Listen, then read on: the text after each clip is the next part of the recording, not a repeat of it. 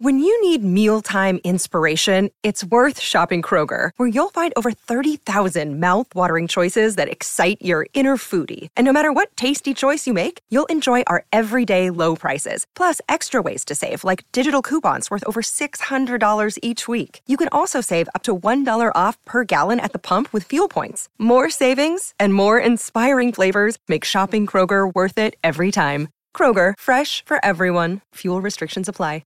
Another day is here, and you're ready for it. What to wear? Check. Breakfast, lunch, and dinner? Check. Planning for what's next and how to save for it? That's where Bank of America can help. For your financial to-dos, Bank of America has experts ready to help get you closer to your goals. Get started at one of our local financial centers or 24/7 in our mobile banking app. Find a location near you at bankofamerica.com/talktous. What would you like the power to do? Mobile banking requires downloading the app and is only available for select devices. Message and data rates may apply. Bank of America N.A., member FDIC.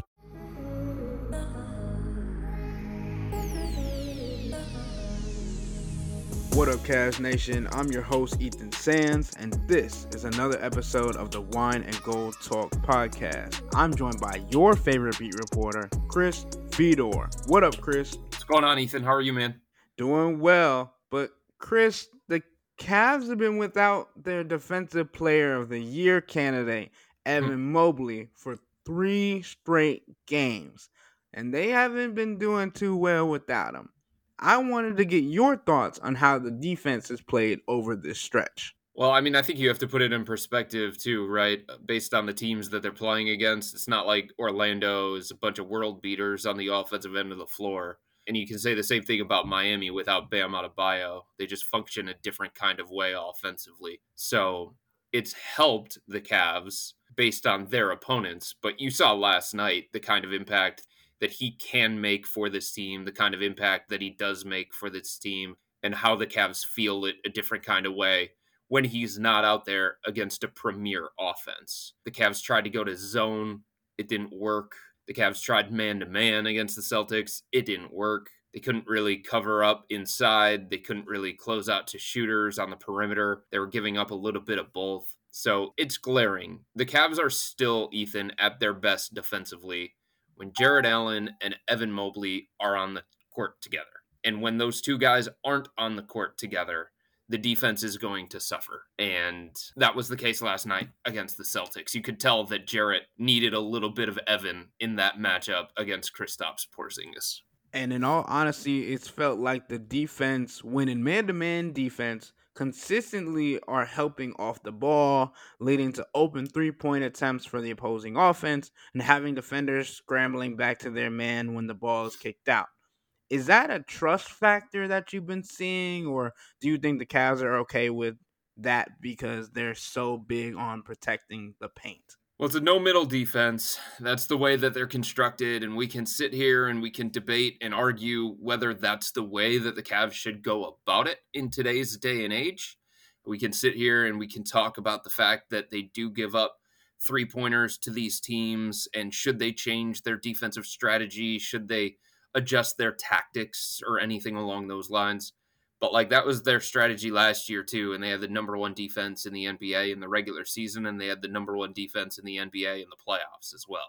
So it's one that has shown that it can work with generally this personnel. So I just think the reality is, based on how they're constructed, Ethan, it makes more sense for them to try and protect the paint and use Evan and Jarrett as deterrents on the inside. Jarrett and Evan have also shown a little bit of an ability, Evan more so than Jarrett, but an ability to guard outside on the perimeter. But there is enough evidence that points to, with this kind of personnel, which is essentially the same personnel as last year, that the Cavs can be a dominant defensive team that wins a lot of games because of that. In saying that, I think there are moments where the Cavs are over-helping because guys are getting beaten off the dribble at the point of attack. And that means that Darius has to be better at the point of attack. And same thing with Max Strus, Donovan Mitchell, anybody that's going to be out there playing on the perimeter. But when you have Jarrett Allen and you have Evan Mobley, to me, it's logical to try and take the approach that the Cavs have taken in terms of protect the rim, protect the paint, and if these guys get beat on the perimeter, They have those two guys back there to try and erase mistakes and cover up. So many guys have talked about their defense is help the helper. And if one guy gets beat, somebody else has to come and help out. That takes communication, right? That takes attention to detail.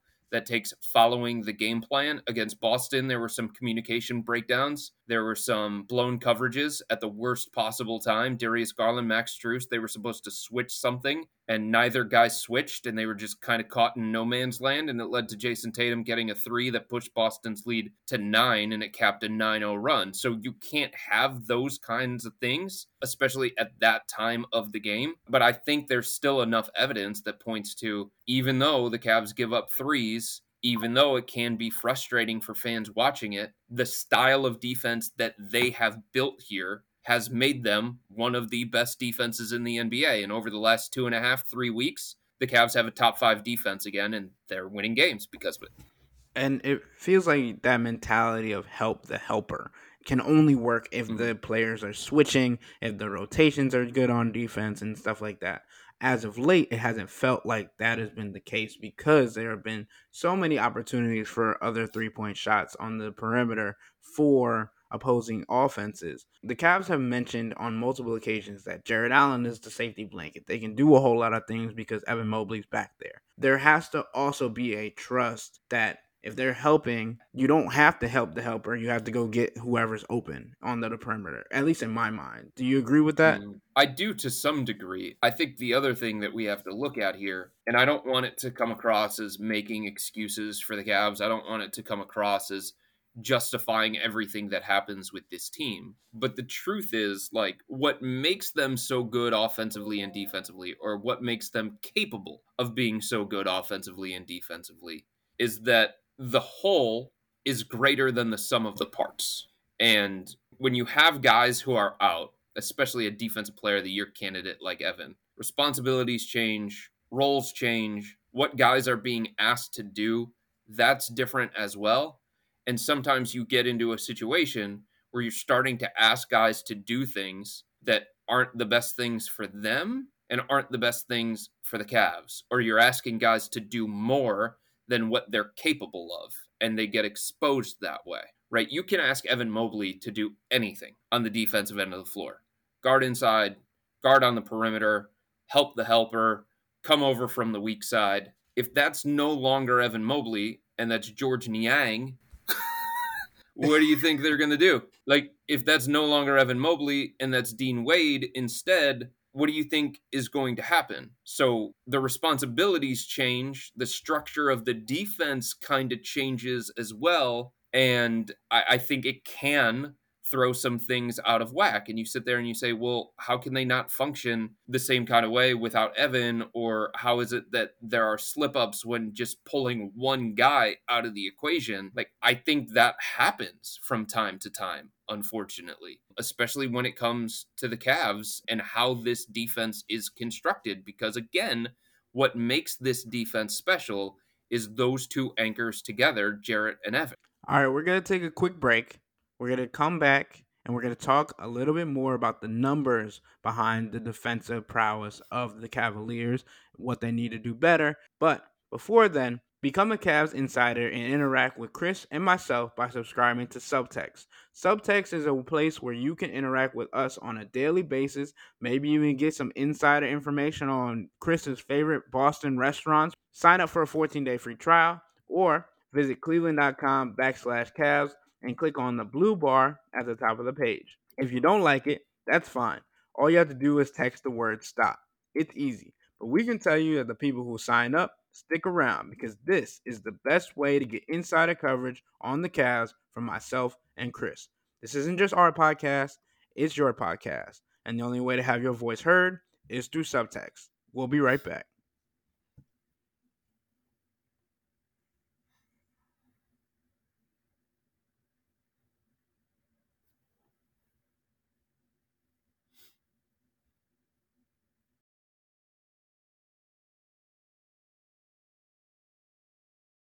And we're back. Chris, let's talk a little bit about where the Cavs rank defensively. Currently, the Cavs are 9th in the league in opponents' points in the paint. They rank 8th in overall defensive rating. And in comparison, they were third in opponents' points in the paint and first in defensive rating last year in both the regular season and in the postseason. How concerning is the recent defensive slump for the Cavs, and what can it be chalked up to? Well, here's the thing, Ethan. I don't think it's a recent defensive slump. I think they've been better defensively over the last 2.5, 3 weeks. I mean, they're 9-4 in their last 13 games, and I think a big reason for that is because they've turned it around on the defensive end. They're top 5 in defense over the last 2.5 weeks. And that's the kind of ascension that you want to see. And that's the kind of thing that the Cavs essentially predicted because Jarrett Allen was back in the lineup, because Dean Wade was healthy again, because they were getting more of their pieces back, because Max Strus was getting more comfortable in the defense, because George Niang was learning the defensive principles and all that kind of stuff. Because of the stuff that the Cavs went through at the beginning of the year with some unfamiliarity, it made sense that this team, in theory, was going to evolve and improve as the season went on, and that has happened defensively. Now, when you're playing against Boston, it's a different animal, right? Different things are demanded of you defensively. You can't have slip-ups at inopportune times. Not having Evan Mobley certainly showed up against a team the caliber of the Celtics. But all things considered, I'm not as concerned about the defense when it comes to the Cavs. I'm more concerned about the other end of the floor, where they just have not taken any kind of positive steps forward, and there aren't the same signs that they are figuring it out and turning it around on that end. Right. And we're going to get into the offense in a separate podcast, but I wanted to look at the lineups that the Cavs have had this season in comparison with Evan Mobley in the lineup, with Jarrett Allen in the lineup, and things of that nature. The Cavs have a plus 26 net rating when Evan Mobley's not in the lineup, and a plus 27 net rating when Jarrett Allen's not in the lineup, as the offense drastically improves in both categories when Darius Garland, Donovan Mitchell, Max Strus, and the opposite big, either Mobley when Allen is out or Allen when Mobley is out, when they're on the floor together. Their net rating is a plus 5.7. Is this enough information to make a decision to look into playing one big man lineup for the Cavs, or is the defense minded having both of them in the front court so glaring that even these plus net ratings can just be flushed down the toilet? Are you looking at just like individual net rating? No, the net ratings when Evan Mobley was on the floor and then when Jarrett Allen was off the floor. Stuff like that. So the thing that I would say is like some of those things can be a little bit dangerous, and sometimes they don't tell the entire story. Like stats are stats. You have to look at them, right? You have to assess what that actually means and all those different things. But you also have to put it in perspective. You have to look at caliber of opponent. You have to look at who those guys are sharing the court with at the same time. All that kind of stuff is going to matter. The thing that I would say is that I look at combinations. I look at how a team performs with combinations on the court versus when they're off the court. And when Jarrett Allen and Evan Mobley are together, the Cavs are allowing 104.2 points per 100 possessions. And that's in about 300 minutes with them together. Now, it's a little bit wonky because Jarrett missed time at the beginning of the year because Evan has been out now for the last 3 games, and there's some uncertainty about whether he's going to be back for the rematch against Boston tomorrow night. But like when those two guys are on the court together, the Cavs perform as the best defensive team in the NBA. If you just extrapolate that number over the course of an NBA season and compare it with the best defenses in the league, that's how they perform with those two guys together. There are issues that come up offensively for the Cavs, spacing, shooting, all that kind of stuff. But with them on the court together, they are an elite defensive team. And even though there have been pockets throughout the course of a game, throughout the course of a season, where the one big 4-shooter lineup can be effective and has been effective, if this team is going to be an elite defense, they need them both playing, and they need them both playing well. And if the Cavs, Ethan, were getting enough of a benefit offensively where they were looking something close to the Indiana Pacers or the Sacramento Kings or some of the top Boston, some of the top offense at Milwaukee, some of the top offenses in the NBA when they go to the one big 4-shooter lineup, then you sit there and you say, okay, we're gaining so much offensively that we can afford to take a slight step back defensively.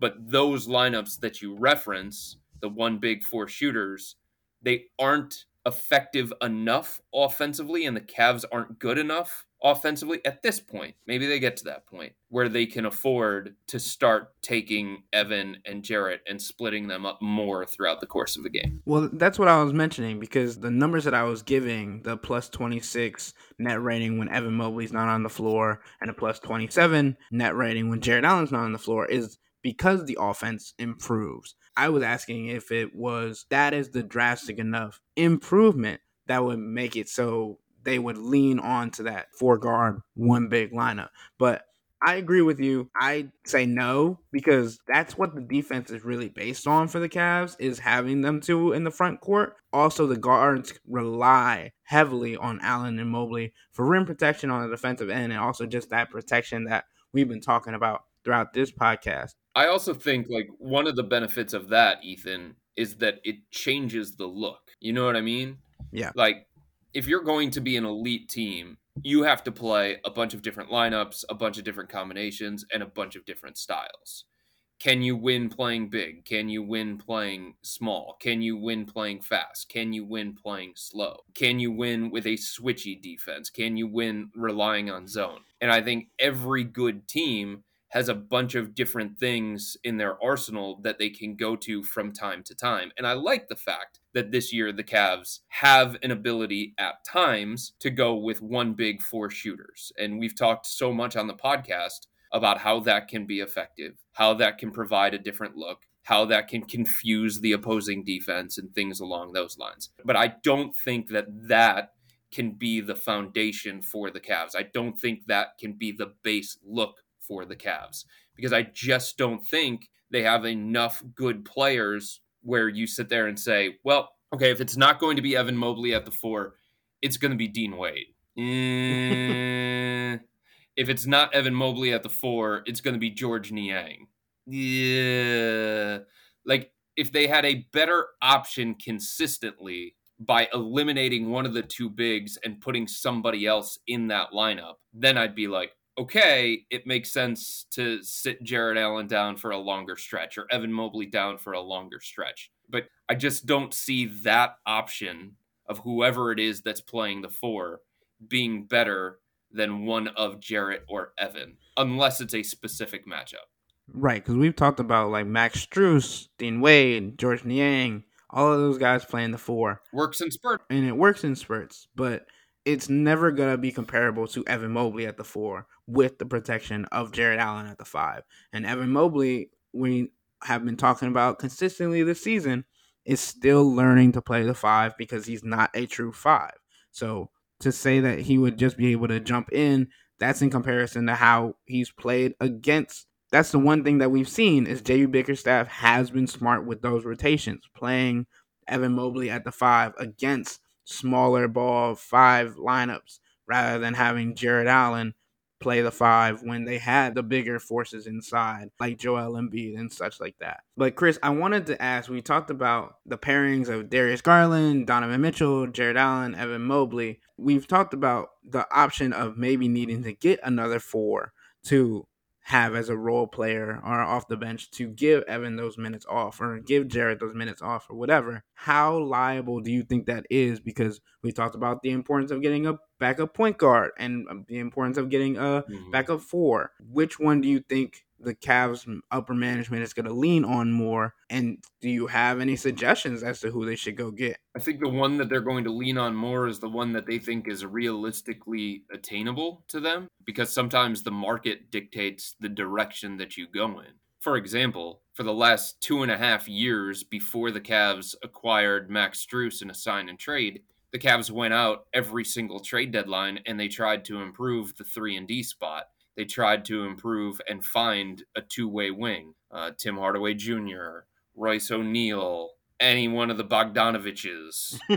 They just didn't have the pieces in order to get any of those kinds of guys, or the team that they were trying to acquire those players from weren't interested in, one, the package that the Cavs were willing to offer, or two, any package at all, because they wanted to hang on to those guys because they were very, very valuable. So sometimes it's about the right fit with the team that you're trying to trade with, and sometimes it's about what is available on the open market. Zach LaVine, Pascal Siakam, those types of players, those caliber players are going to be out of the Cavs price range. Obviously, they don't have the pieces to go out and get those kinds of guys. So then you start looking a little bit deeper into the market and you start setting your sights a little bit lower. I think the Cavs, theoretically, Ethan, can get away with not having a true backup point guard, in part because eventually Ty Jerome's going to come back. He's got to come back at some point this season. And the Cavs like him, and they gave him a 2-year, $5 million contract for a reason.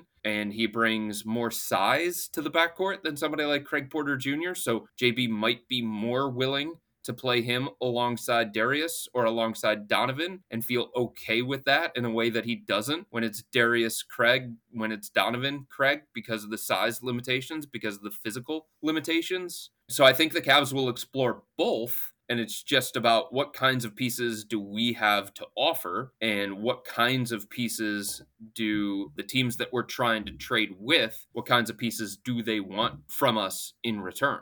All right, Cavs Nation, that'll wrap up today's episode of the Wine and Gold Talk podcast. But remember to become a Cavs insider and interact with Chris and myself by subscribing to Subtext. Sign up for a 14-day free trial or visit cleveland.com/Cavs and click on the blue bar at the top of the page. If you don't like it, that's fine.